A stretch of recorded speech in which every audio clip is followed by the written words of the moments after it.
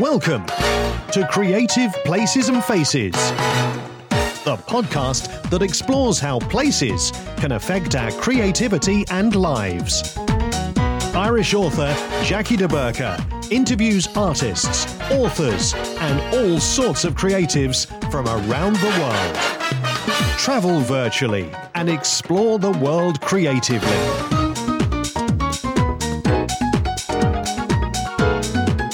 So my guest today is actually a protege of Salvador Dali himself, who came to me through a very charming man who's another Dali author, Paul Shimura.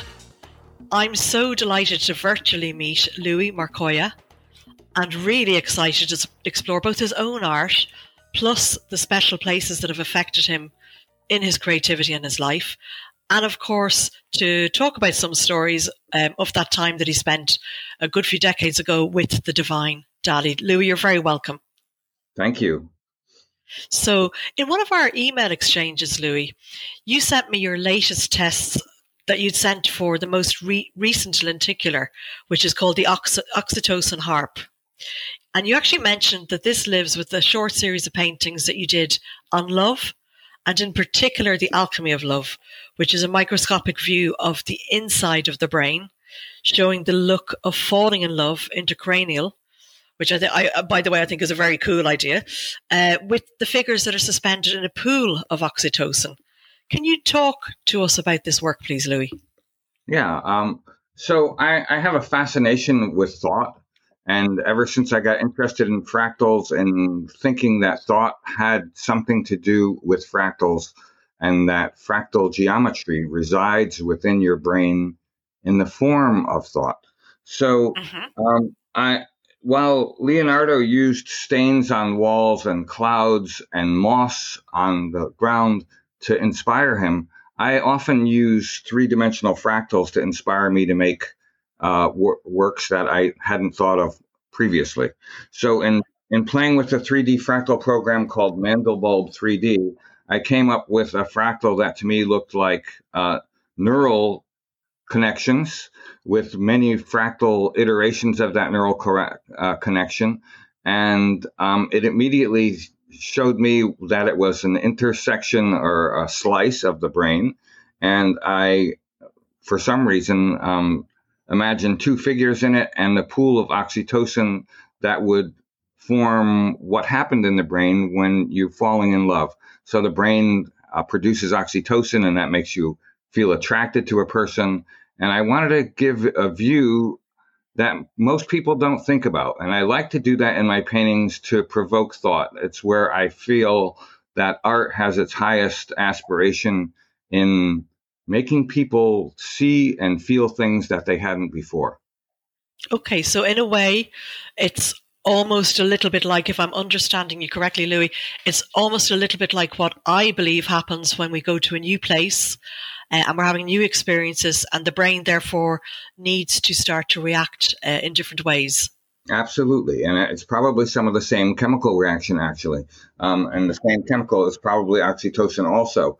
And that, to me, provokes in many people when you concentrate on that, when you're in a new place or you're in a new relationship or you're forced to think about something like a painting, that actually promotes new neural growth and will allow you in many ways to think about things in ways that you had never before, that new neural growth. And because it's happened because of that painting or place, landscape, whatever the cause is, it gives you that neural growth is there forever and allows you to think differently about everything for the rest of your life. Okay. So, I mean, I was so, as I said, obviously, in your introduction, I was so thrilled that, Paul has introduced the two of you, and even more so as I have explored, obviously, the research that you kindly gave to me before today's chat. I'm wondering, are you aware of somebody called Bruce Lipton? Bruce Lipton.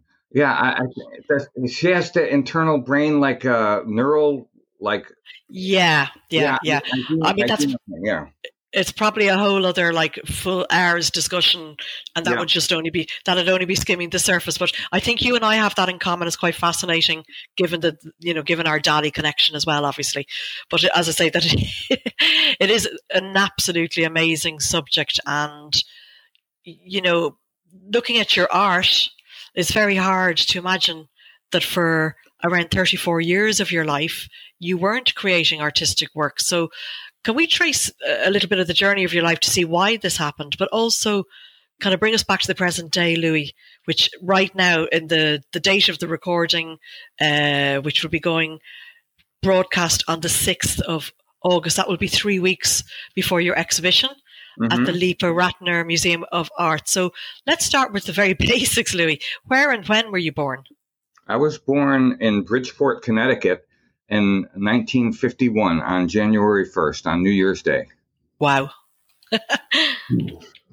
I've always enjoyed the fact that I was born on New Year's Day. I was born to a lower middle class family, a factory worker, and lived in a neighborhood where my mother's family pretty much dominated the neighborhood on a very small, poor, dead-end road in Fairfield, Connecticut.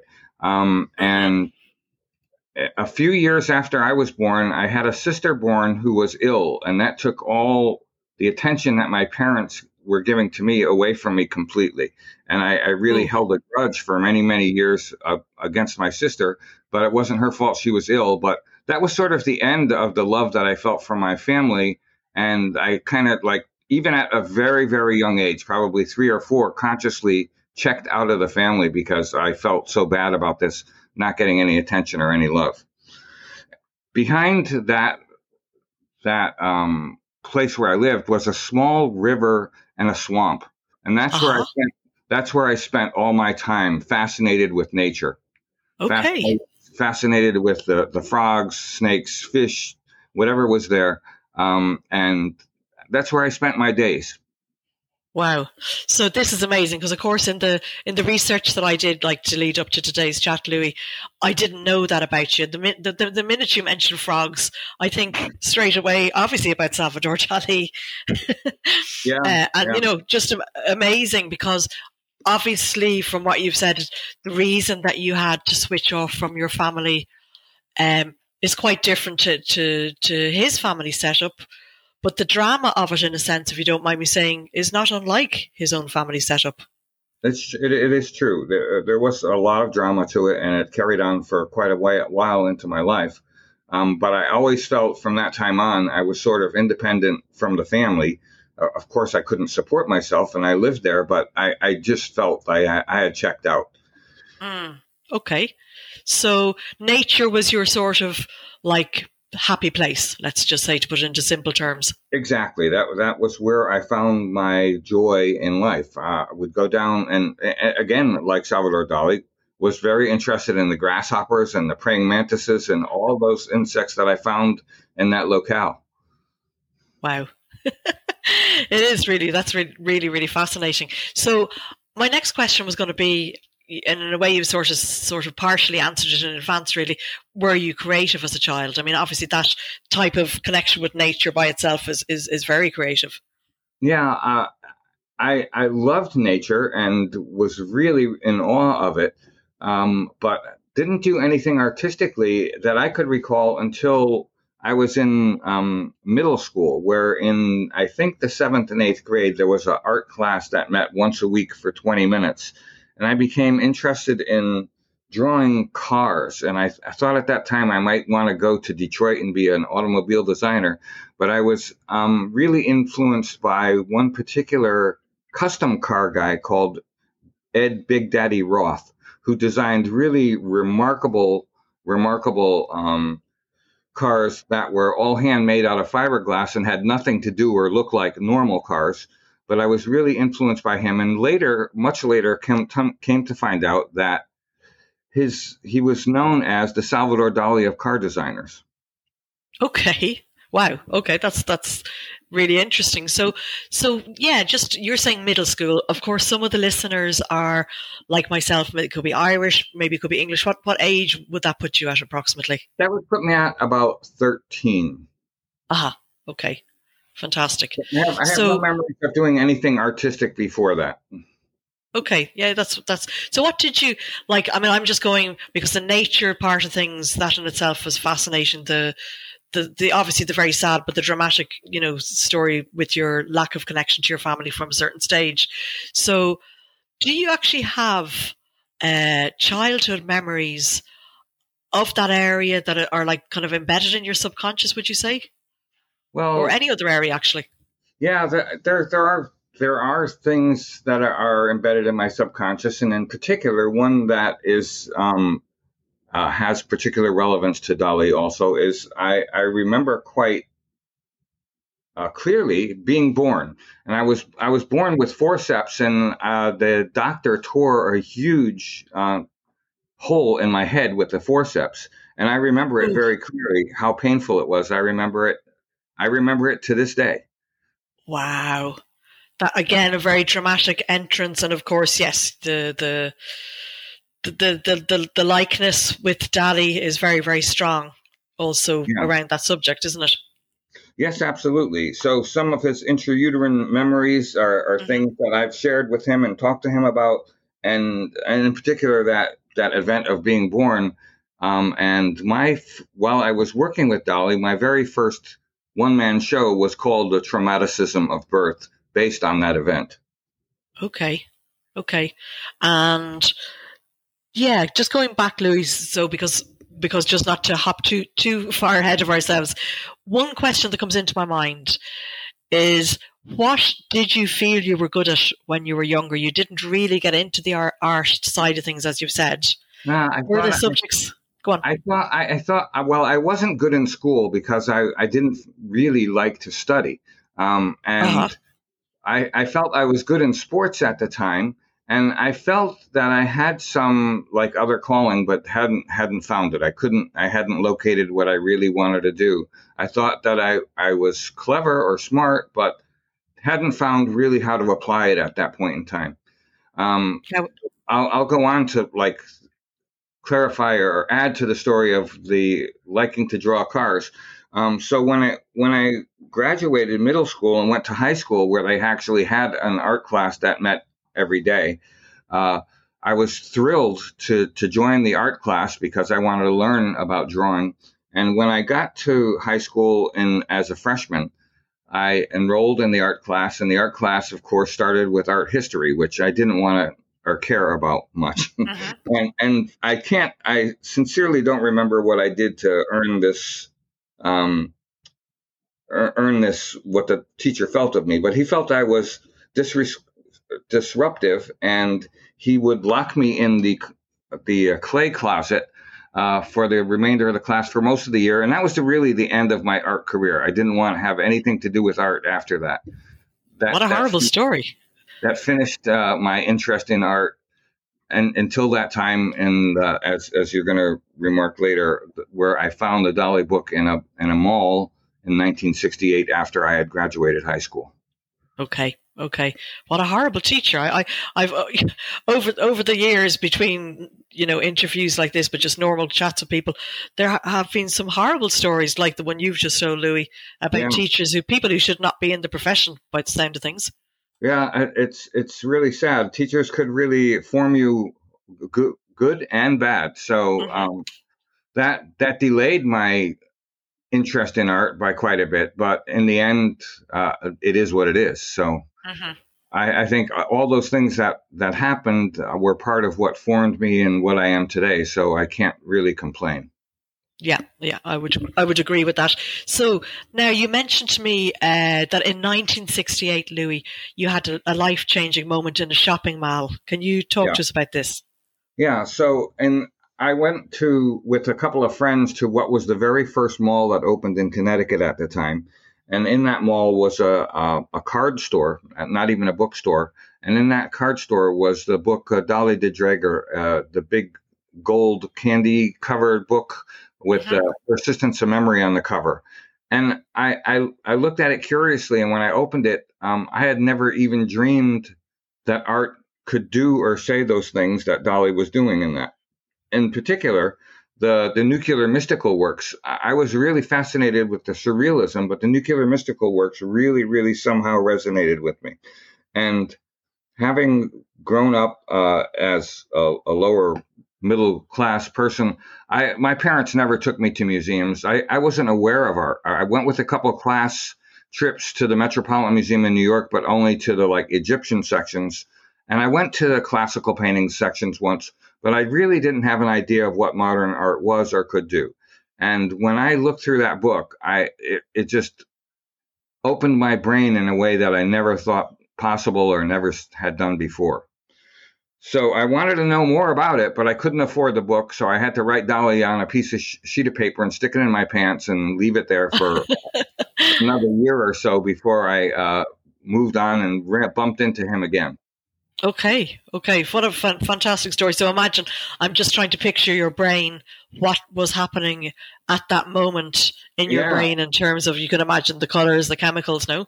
Yeah, there was a real storm going on in there, For sure. Yeah, for sure. Actual electrical storm. I was just fascinated and astounded. Mm-hmm. Okay. So a year after that, Louis, you and your family, you moved into the town centre. Now, you would have been around 18 or 19 or so at that time. Yeah, I was 19. Yeah. Okay, 19. And you used to walk to the beach, which was around a mile or even less away from that house. Yeah. Was this a landscape? Was this a landscape that affected you, maybe even in a bit of a similar way as to how Kadeke's influenced Dali from a young age and throughout his life? The walk there didn't affect me, but the beach itself did, because it had some very nice views. While they're not the view of Port Legat, the beach always affected me. And there's something spiritual about looking out of the water. And from where I was, I could see Long Island Sound, and Long Island from where I was across the water, it's several miles away. But it really affected me, and there's lots of studies on how the blue of water affects people emotionally, but it really did something to me that I wasn't totally aware of was happening, but I knew I loved to be there. Okay. I mean, you are not the first guest, Louis, because it's a fascination of my own anyhow, Dali or not, not with Dali involved, whichever, is the creative energy of water. And I've had this discussion with both, writers and artists on this podcast. Right. Well, it comes full circle, because coming to understand Dali's nuclear mysticism and why he used rhinoceros horns and whatnot, all really has to do with the motion of fluid. And if he were around, he would be more into that these days. So yeah, it all ties together, and it ties together with work I'm doing currently. Okay, fantastic. So on your walks to the beach, you passed by the town library, which you mentioned you hadn't had access to previously. And in there, you laid your hands on the amazing book, The Secret Life of Salvador Dali. How did that book affect you, Louis? Yeah, that book I really found as amazing through words as his picture book did in the card store. He really presents some phenomenal stories through words that resonated with me. And through that book, I knew also that he came to New York every year and spent several months in the winter at the St. Regis. When I read the book, when I completed it, for reasons not quite unknown, I realized that I had a lot more in common with him than I thought previously, and that I really wanted to make a point of meeting him. And I didn't know why or for what reasons, but I just had to do it. Okay.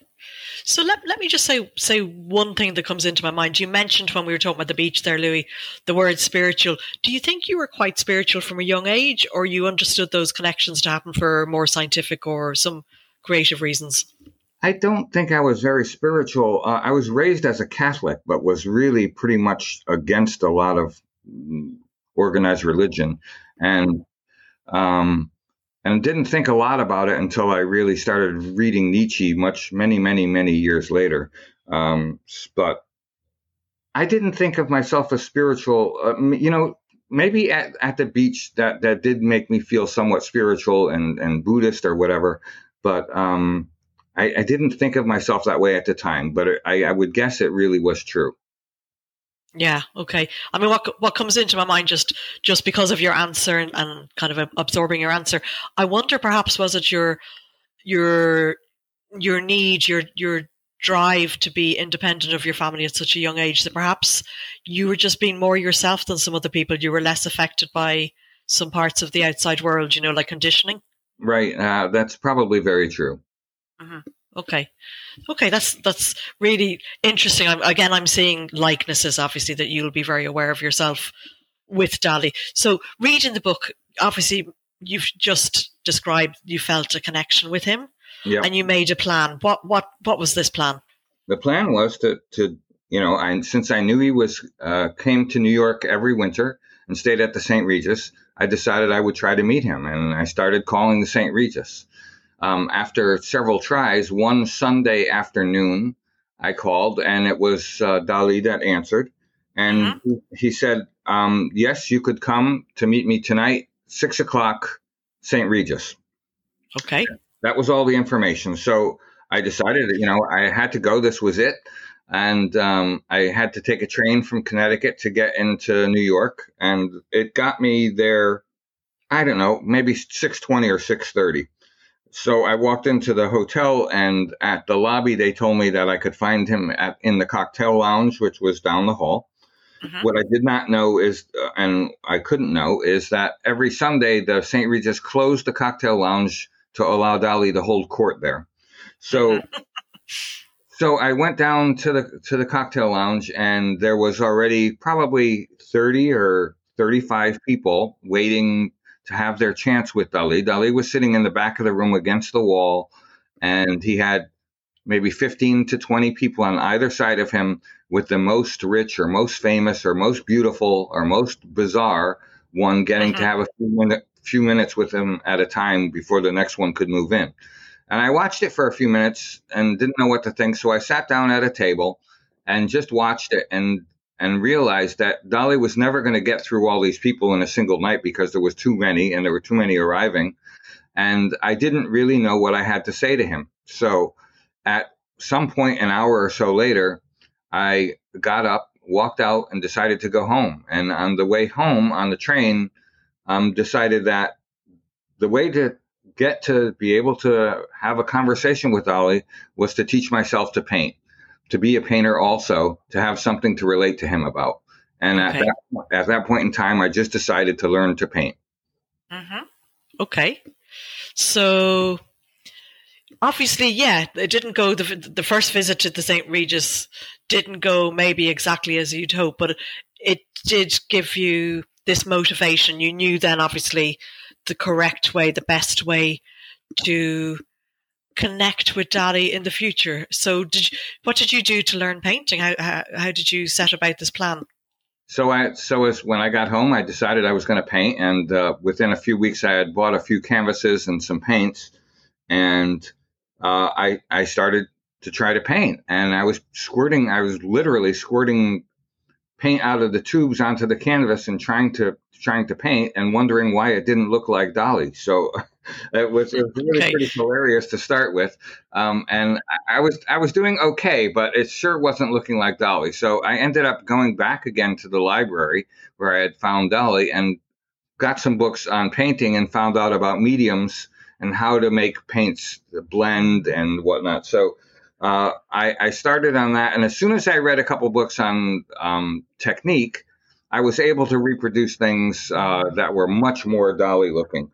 And the first things I did were little black and white stills of statues inside the Sagrada Familia.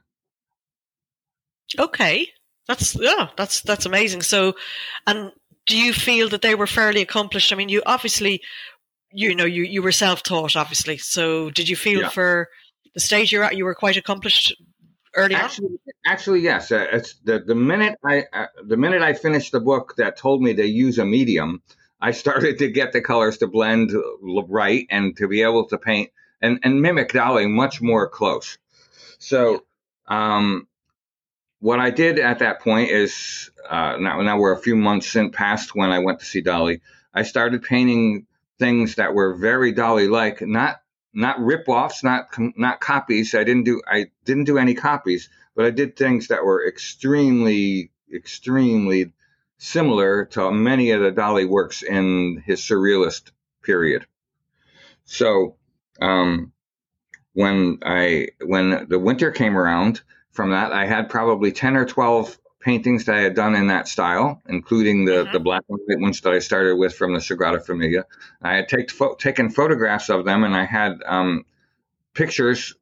There were no, of course, this is 1970 and or not quite 71 yet, and there was no internet, there was no computers, there was no digital cameras, so I had actual physical pictures to bring to him, and I again on a Sunday called him to see if I couldn't come see him, and he said yes, come Sunday 6 o'clock, St. Regis.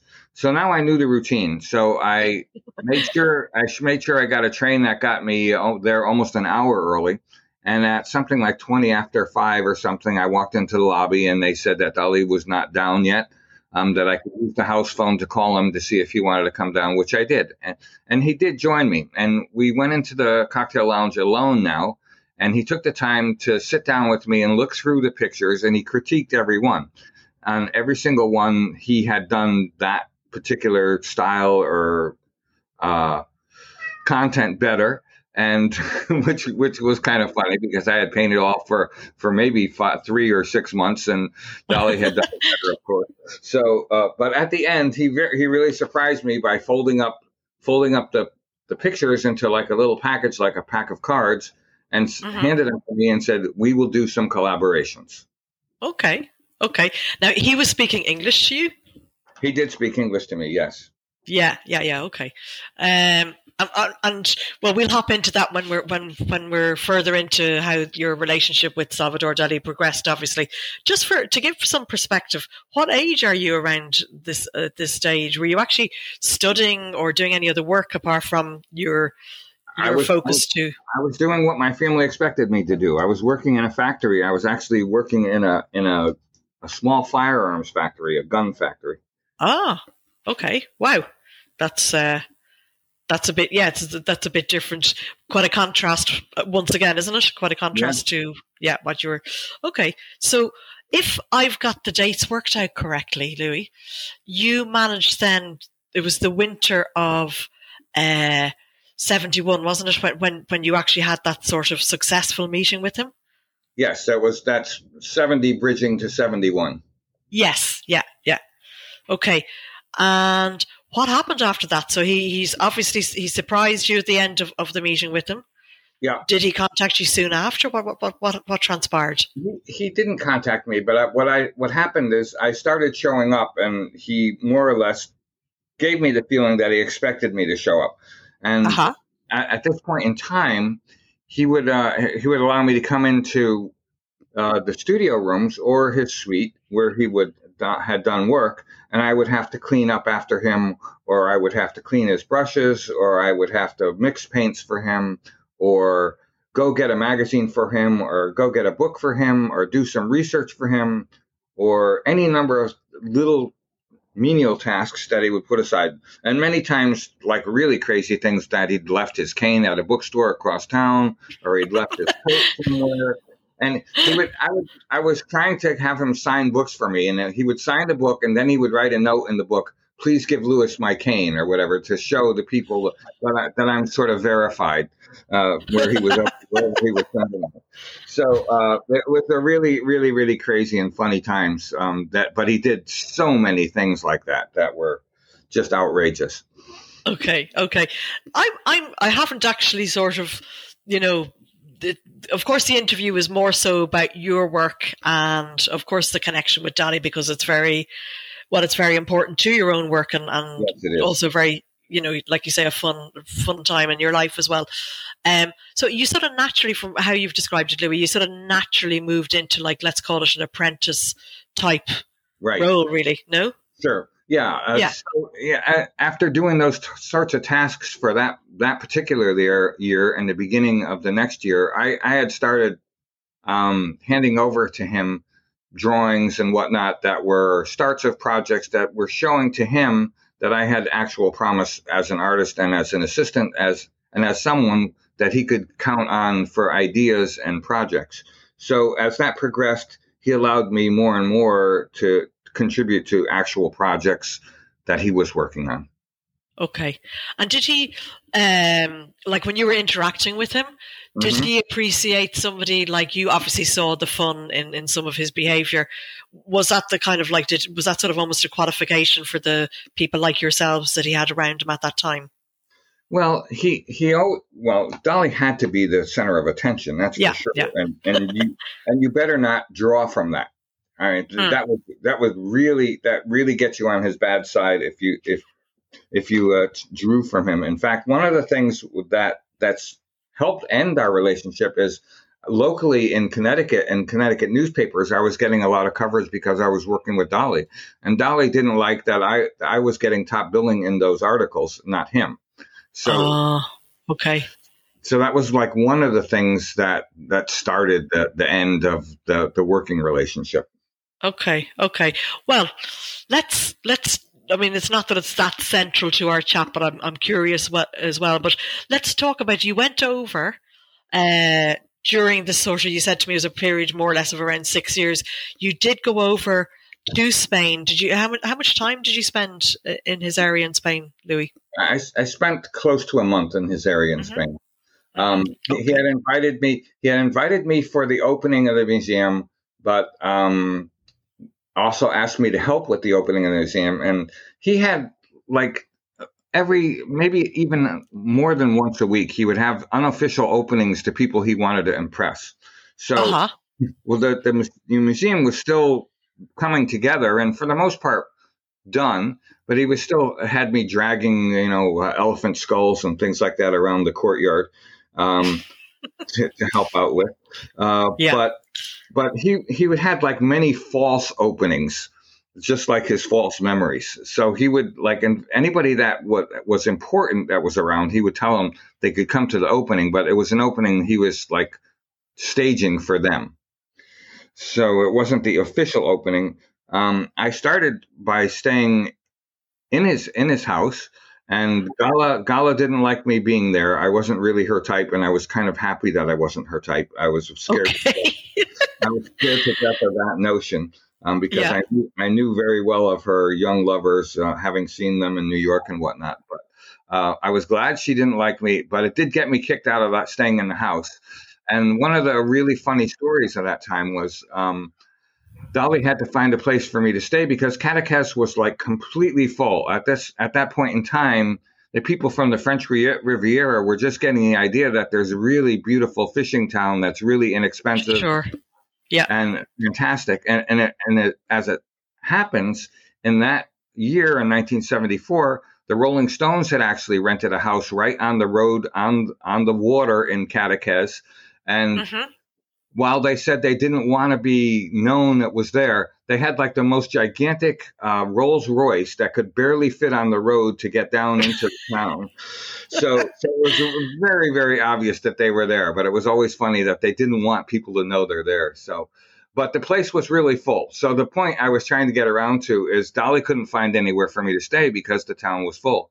And he talked to a laundromat owner that he knew and talked them into giving me a key to the laundromat so I could sleep behind the washing machines for the next 3 weeks. No. Yeah. Amazing. So that was it's a really, really great story. Wow. And, how did you feel, apart from that's obviously a little bit of a crazy story, how did you feel about the area there? Did you connect with it yourself? Oh, the area is astounding. It's just absolutely breathtakingly gorgeous. It's really, really beautiful. And you could really understand Dolly's passion for the place. And well, it's changed now, but the road that went into Port Legat was just a beautiful walk every morning to go to the car that would take us to the museum. And it just, that dirt road with the stone walls and the olive trees on either side of the road, it was sort of magical with the wind blowing the silvery olive leaves. And that comes through in a lot of Dolly's work. And he has a few paintings of that road, actually. But I thought the place and the geology obviously is really magical. It is magical. And what about, obviously, it's a whole different, a whole different environment. But Figueres is where the museum is, and obviously where he grew up. Mm-hmm. Well, I didn't, I don't know Figueres really well. I just happened to go to the museum, and I would go to lunch with him from there. But a very interesting place, and I thought the museum was perfectly fitting for him. And it was really thrilling. I was in 1974. I was 23, and hanging out with Dali and in his museum and helping him out there, and it was. What could be more thrilling? I don't know, No. Yes, it's hard to imagine. Do you have any particular, you must have loads of anecdotes. Do you have any particular favorite story? I do have favorite stories. One I've told a lot, but I'll say it is my favorite story.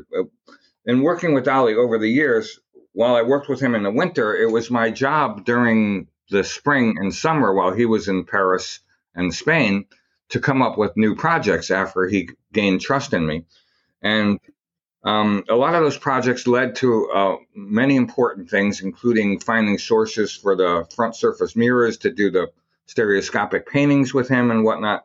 But in that same place, Edmunds Scientific Catalog, I had found a hover car that was just a toy that had like a little flashlight battery handle and a flexible shaft that went down to a little plastic car that rested on the ground. And when you pushed a button, it turned a propeller and it hovered about a half inch off the ground and kind of scooted around. So I had the idea that this could be made into a flying egg, which of course appears in so many of Dali's paintings, a fried egg.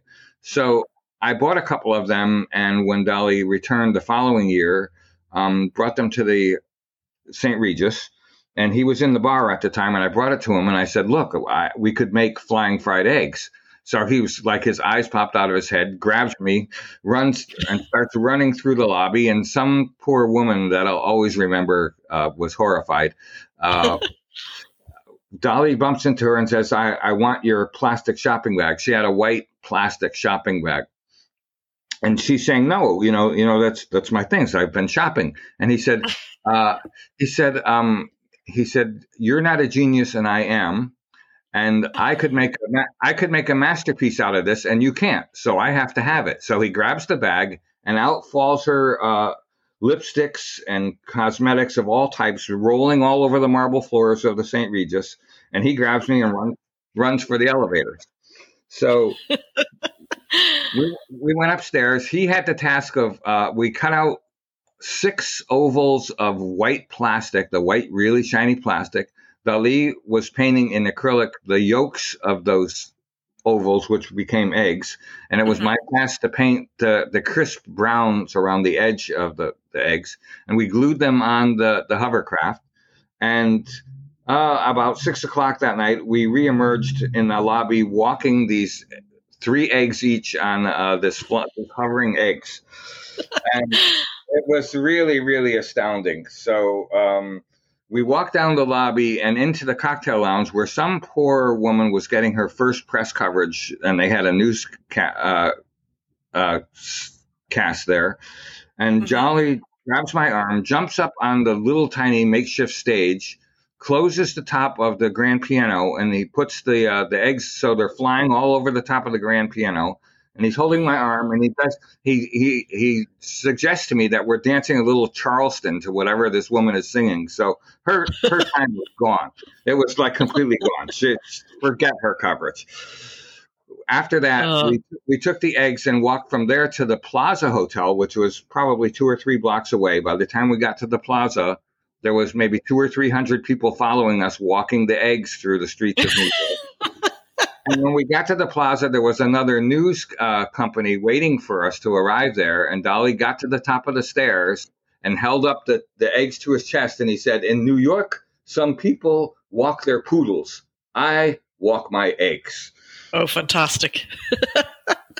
So that was a really great anecdote and a great story and a great night. Yeah.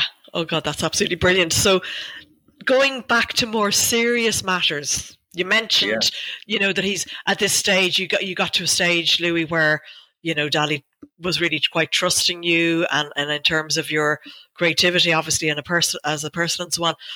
You were involved in lots of different projects with him. and you were, as obviously was obvious from how you've described the role, a bit of the old chief cook and bottle washer, was part of that as well.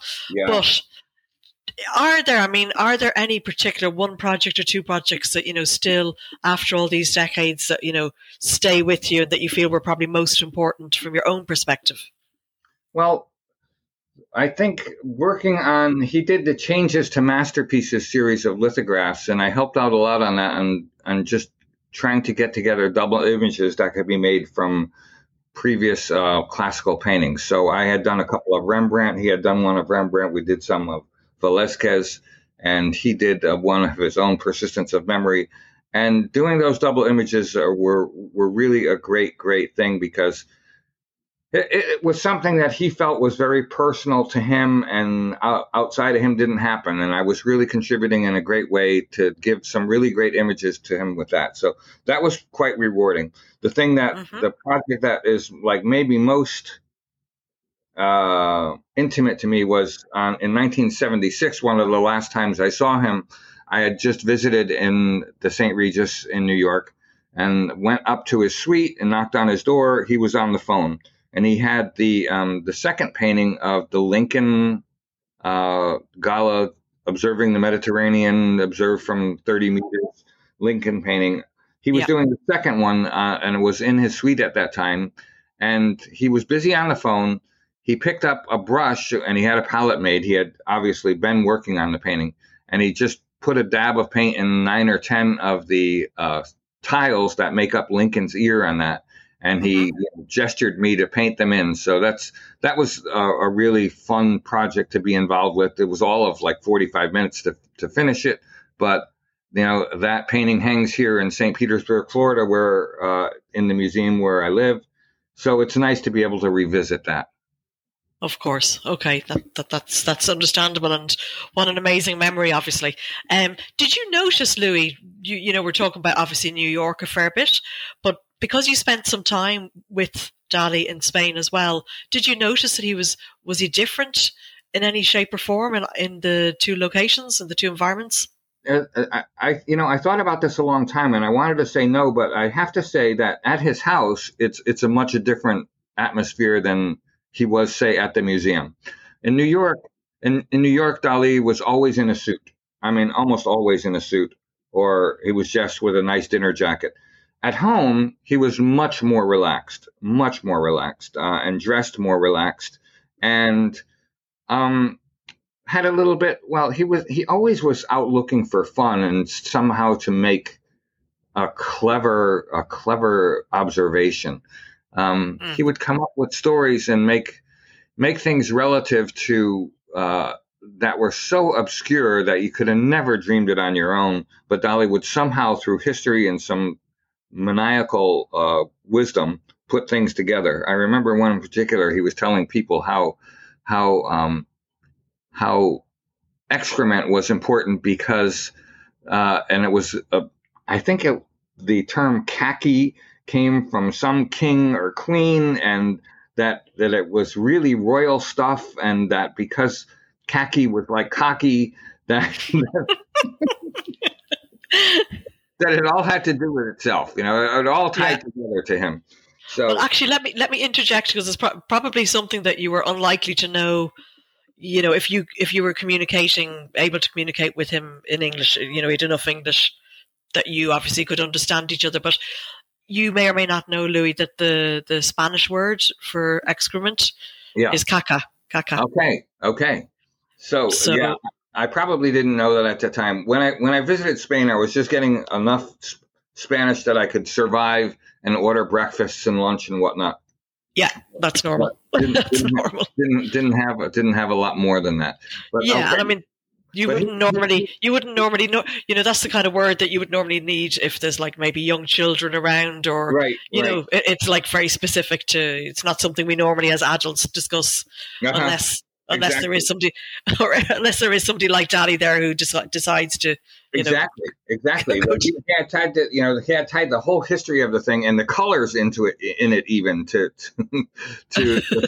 some royalty in Spain. I think France actually. But Okay. Yeah. but he could take any subject like that and really tell a fascinating tale that is like mostly believable. So it was really remarkable times. Mm. Okay. So one thing that I noticed again, in my research period, Louis, before today, was another bit of common ground between yourself and himself, the master, if you like. You're both deeply influenced by both Barcelona and, in his case, some parts of Italy. In your case, it was Rome that you mentioned to me. Yeah. So talk to us a little bit about your own connection with those two places, Louis, and did you sort of notice that crossover between yourself and Daddy before also? Well, I would think certainly from Barcelona the Gaudi influence was heavily felt. When I went to Barcelona for the first time and saw the Sagrada Familia and the Parc Güell and all the Gaudi architecture there, it's just fascinating, and you really get a much better feeling for a lot of Dali by visiting and knowing those structures and that architecture. So between the Sagrada Familia and St. Peter's, I think that they're some of the greatest monuments that man has ever made. And to me, they affected me like when I think of them, that's how I like to feel about the inside of my cranium. That's what I want to feel is happening in there, that it's really grand and wonderful. Okay. And to me, I've always thought of, and probably still will do, paintings of those two facilities where they are ascending, not people, but those buildings, because they're like the biggest monument that man has made to God. And I think that being in them is so monumental that I think that they will ascend, not people, but those buildings. How wonderful. What a wonderful idea. Okay. Have you, because I've only seen some parts of your work, obviously. Have you featured them in any of your recent works at all? I haven't featured them in recent works, but there is a painting in the works right now that is based on the interior of St. Peter's, and there will be another one that will be the interior of Sagrada Familia that are meant to be intracranial looks. Okay. I'm looking forward to seeing those when they come into the world, if you like. Yeah, they're in the works. Okay, good. Very good. So you spent, as we discussed earlier on, Louis, around 6 years with Dali. You touched on the fact that stuff started to disimprove, at least partially because you were getting a bit more attention than he would have liked. Do you want to tell us a little bit more about that? Yeah, sure. And the fifth and sixth year, now some local papers were starting to get a hint that I was working with him and covering it fairly heavily. And they did some large articles, and I had some pictures of myself with Dali that I supplied to them. And he saw it. He of course had a press service that gave him all the articles that came out with his name. And he saw a lot of these things appearing, and my name was like appearing before his name in it, and he didn't like that, and that's understandable because I know how he is, and much like accepting that he's the master and that I was just the protege, and that I would have to pay for the taxi rides or the magazine or the book or whatever it was that needed to be paid for when I was with him. And even though I was working in a factory and making $2 an hour, I just sort of accepted that as part of working with the master. It was all fine. And I sort of lamented having the first part coverage to those articles because I really respected him so much. And a really funny story, a very short story, a funny one too, was that I got to meet and know Andy Warhol a lot mostly through the Sunday court meetings. Warhol would show up to a lot of those. And Warhol had the very first SX70 from the Polaroid company, which was a really sexy camera at the time. And he had a prototype where no one else in the world had it. And he would always walk around taking Polaroids with it. And he had taken a Polaroid of me, and I had it signed. So I had this Warhol portrait of me. And Warhol tried to convince me that Dali was old hat and, that I should come to work for him at the factory instead. He knew that I was doing a lot of work and a lot of important work for Dali. And I had almost absolutely zero respect for Warhol. I thought he was kind of a dweeb, actually. So Okay. I was sort of offended by it, and I felt so much camaraderie with Dali that I took my my signed Warhol picture and threw it in the garbage as a sign of camaraderie to Dali for that. Wow. Okay. Fantastic. So, okay, at that stage, things as you've already explained, obviously, Louis, they started not to go regrettably from your end of things, because you didn't actually do anything to cause it. Obviously, they didn't go as well as before. And you actually told me at the end of my time working with the master, I stopped painting and drawing, thinking that someday I will pick it back up again. Right. So that someday took around 34 years. What happened and how did you pick it back up again? Yeah. So one of the other things that helped end the relationship with Dali is I had met at that time my fiance, and we were going to get married, and this is the first real girlfriend I had. So like sex seemed better than Dali at the time. So okay. So that happened, and for those 34 years, I changed my profession from working in the gun factory to working in the semiconductor field, semiconductor equipment. And I started working on the lithography equipment for semiconductors, which are really huge, intricate cameras that put the pattern of circuits on silicon that become the chips in your computers and phones and whatnot. And I spent 40 years in that profession and worked my way from not having any college experience, from being a technician to being a principal engineer and having 35 or 40 patents in that field. Okay, so, and then from there, let's say what actually clicked around this 34-year period to start you back into art. Right. So when I finished with Dali, the one thing that I knew how to do was to make art like Dali, and I didn't want to do that. Dali was too good at that, and I respected him too much, and I didn't want to even try to go up against Dali making Dali types of art. So I didn't know what I wanted to paint for myself. So I stopped. I just stopped. And in the 80s, or end of the 70s into the beginning of the 80s, personal computers were coming into vogue. And I got very interested in personal computers, and in particular art on personal computers, which was very, very early. I have a story about Dali with art and computers also.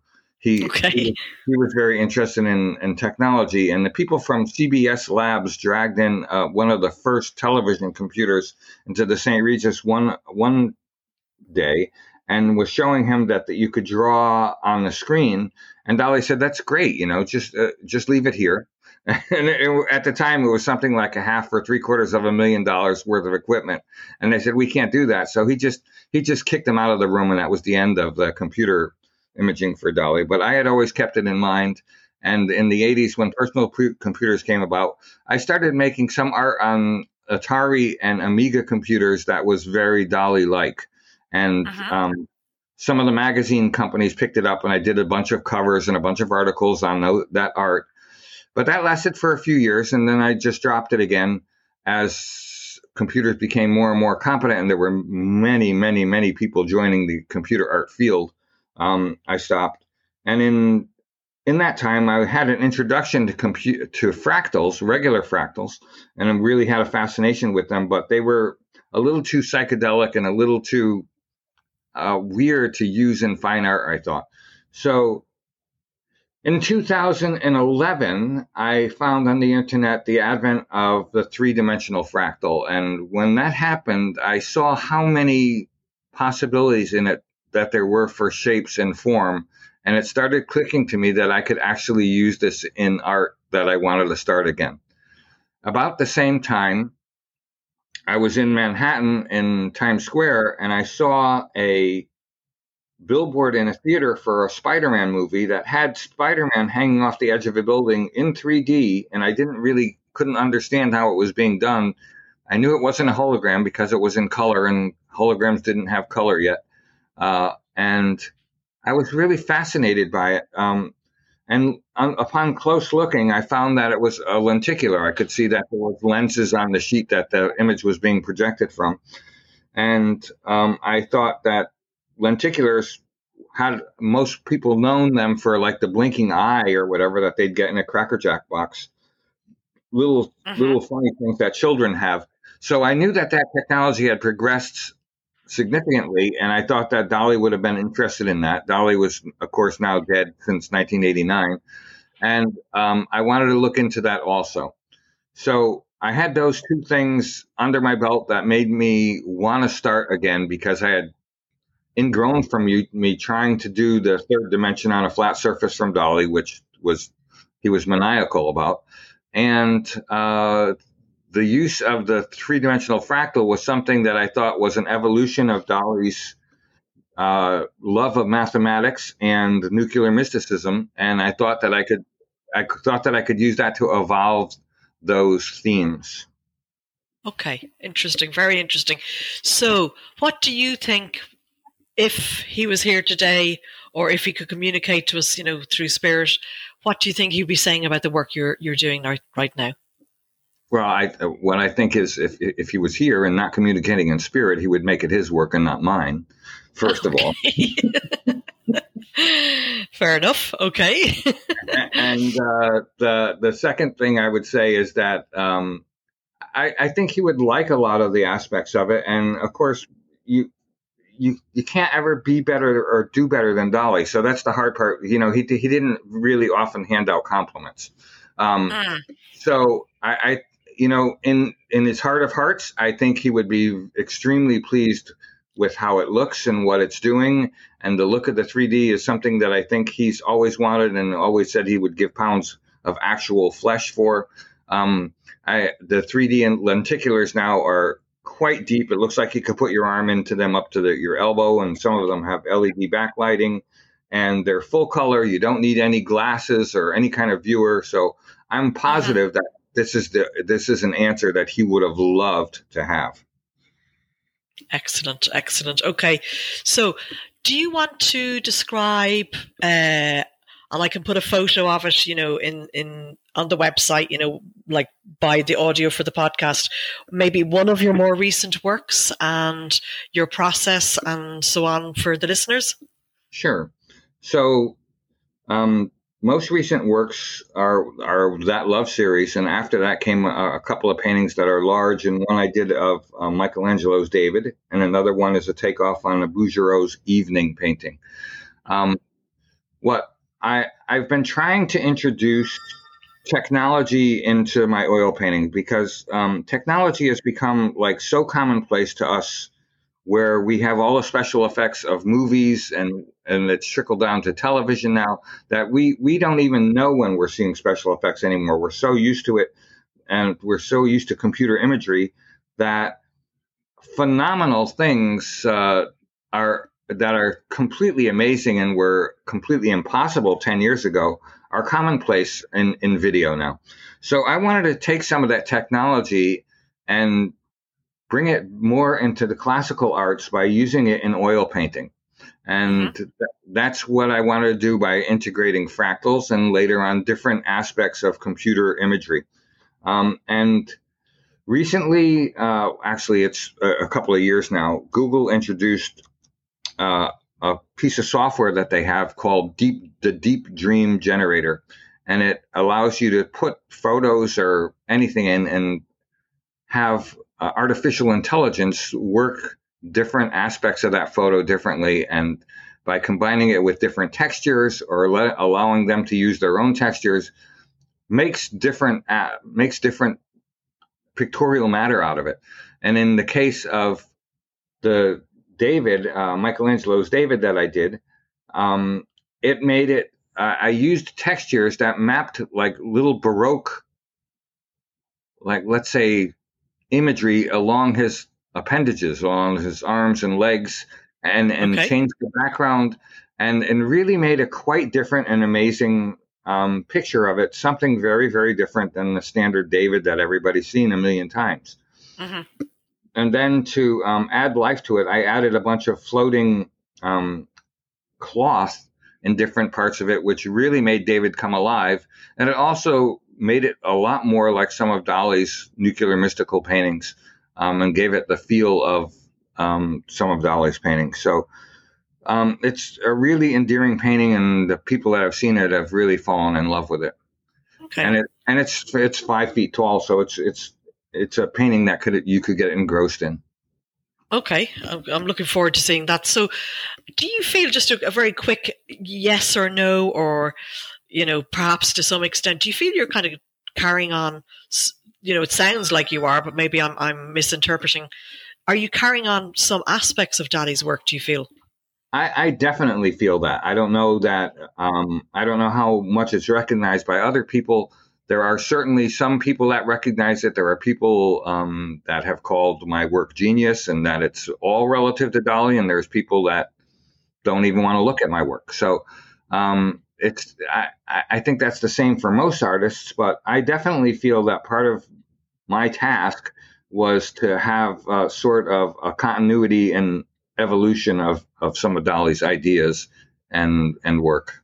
Mm-hmm. Okay, that's what I connected with, I have to say. And what is the most important aspect of art for you, Louis?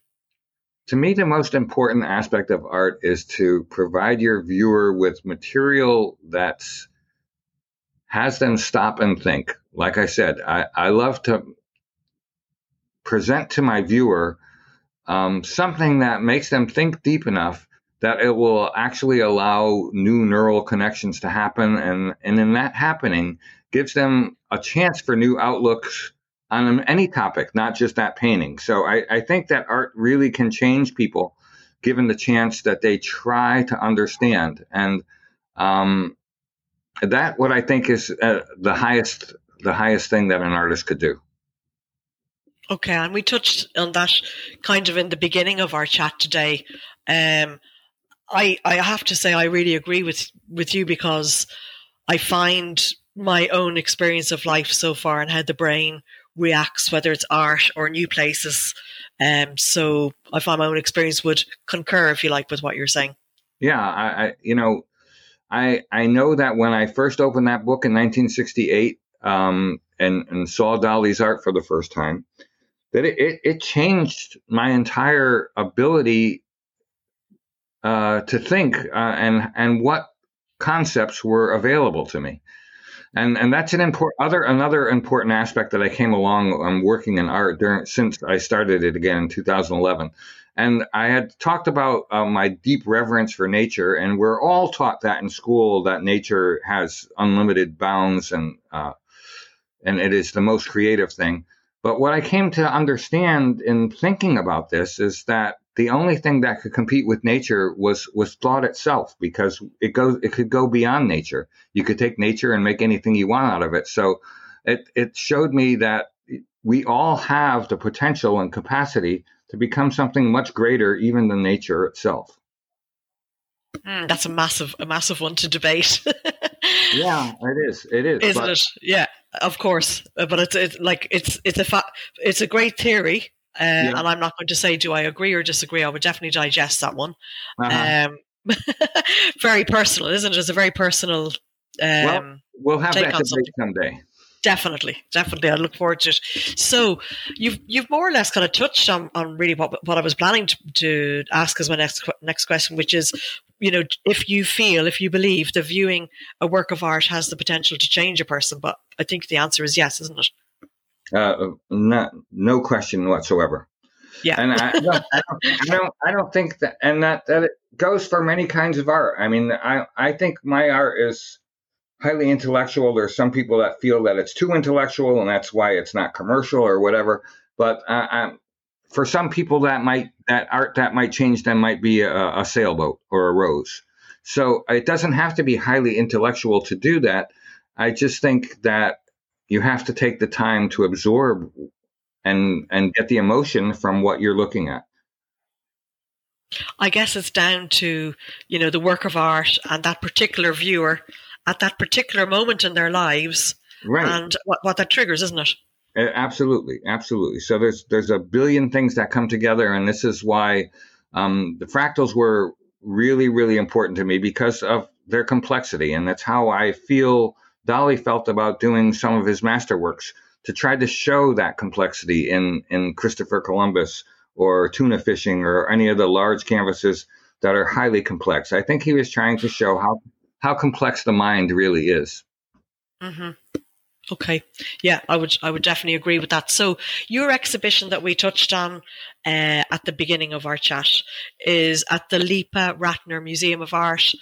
The name of the exhibition is Louis Marcoya, A Deeper Understanding, which, given what you've just answered, is a great name. Exhibition Louis is taking place from the 27th of August this year, 2021. And it's continuing into the early part of next year up until the 6th of February 2022. Now, given our chat, again, I sort of semi-know the answer to this. What do you hope that viewers might get from your exhibition? Well, what I hope is that I would get at least some people that after walking through that exhibition would feel the same as I did when I saw that book in 1968. Mm-hmm. That it's opened their eyes to something completely new, and that some of those paintings covered topics that they never saw covered in a painting. I have paintings that try to describe gravity, paintings that try to describe thought, paintings that try to describe love, things that aren't typical to think of as works of art that hang on the wall. So mm-hmm. I want to open people's eyes to that and see that it too can be beautiful and very, very touching and emotional. Okay. I would be very curious. Are you going to be at the exhibition some of the time yourself? Will you pop up there from time to time? What are your plans? I will definitely do that. So there's an opening on the 27th. There is a gallery talk on the 29th mm-hmm. in the afternoon, and I will describe some of my feelings about the works and why I did them and why they're relative to each other that would not be obvious to many other people. One of the nice things that the museum is doing is they're putting placards next to every single painting, and they're going to have barcodes on the placards that will allow you, if you use your phone, to link to the pages I have on my website about that. So you could get in-depth talk from myself about the most works that are in the show. Okay, that's fantastic. It's a great idea. I mean, that's one of the beautiful things about technology. You've got to love it and sometimes hate it, sure, depending absolutely. If it's behaving itself or not. But yeah, no, it is absolutely brilliant because some people really like to have the explanation of directly from the creator. Right. I've always liked to offer that. I know a lot of artists don't like to offer it, and in particular, Dali did not like to offer it. But I find the thought process that I had behind a particular work is more or less what I want to share. I want to tell people why and what I think about it, and they could take it or not. I mean, it's like any piece of art. You get what you get out of it from seeing it, but I think adding that additional information only makes it more interesting. Huh, definitely. So finally, Louis, if you had to do something mathematically and reward a percentage to Dali himself as acknowledgement for his influence on your work today, what would that percentage be? I would say it's a difficult question because there's times where I think it's a sliding scale, but I would say somewhere in the 60 to 70%. It's quite significant. Okay. So it sort of depends, which I suppose is absolutely fair enough, perhaps let's say on a per work basis. Yeah. Sometimes it'll be more a higher percentage of Louis and a slightly diminished Dali percentage. Yeah, I think that Dali is very deeply ingrained in me, and I think that it might not be completely obvious, some works, their relevance to Dali, but I'm sure it's there in all of them. Okay. Very, very interesting. So have you anything else that is coming up, or the exhibition is obviously that's, a main event and it's going on for quite a good period of time, and they will do some virtual walkthroughs We don't have full details for those at the moment. Have you anything else in sort of in the works, in your plans right now, Louis? I only have new paintings in that are planned for the time being. They will be at the show. Also, be showing a short film that I made that's in 3D that takes the viewer inside the brain to show what thought looks like. I give geometry and fractal geometry to thought to show what I think thought looks like as it occurs, mm-hmm. and that will be playing during the show the whole time. And I will be giving other talks at the show. Other than that, I don't have anything planned at the moment. Okay, but I mean, I think some new paintings and the exhibition, obviously, that's quite a lot. It's quite a lot to be obviously getting on with. Listen, I'm absolutely delighted. I know we're going to chat further, on interview or not on interview, to explore that common ground that we have, obviously. In my case, after death. In your case, during life. Mm-hmm. So I do look forward to other chats. But thank you so much for taking the time, Louis, to be with us today. My pleasure. I'm happy you took the time to talk about it and tell part of the story. It's a really wonderful time. And I think there's a lot of stories to be told through my art and how it relates to Dolly. And, of course, 1,000,001 anecdotes of working with Dolly. Definitely. So we will probably explore that, as I say, whether it's a future interview or not. Maybe it will be. Maybe we might do something depending on your schedule. Maybe after the exhibition might be a nice time to circle back to each other and see, did you get some of those results, seeing people reacting or getting the feedback, hopefully. Yeah. Hopefully that'll be the case, I hope to see that. It would be really rewarding. Excellent. Okay. Listen, I'm sure it's going to go very well. Thank you so much for being here, Louis. My pleasure. Thank you. We hope you've enjoyed today's episode of Creative Places and Faces. We look forward to bringing you more creative insights into places around the world very soon.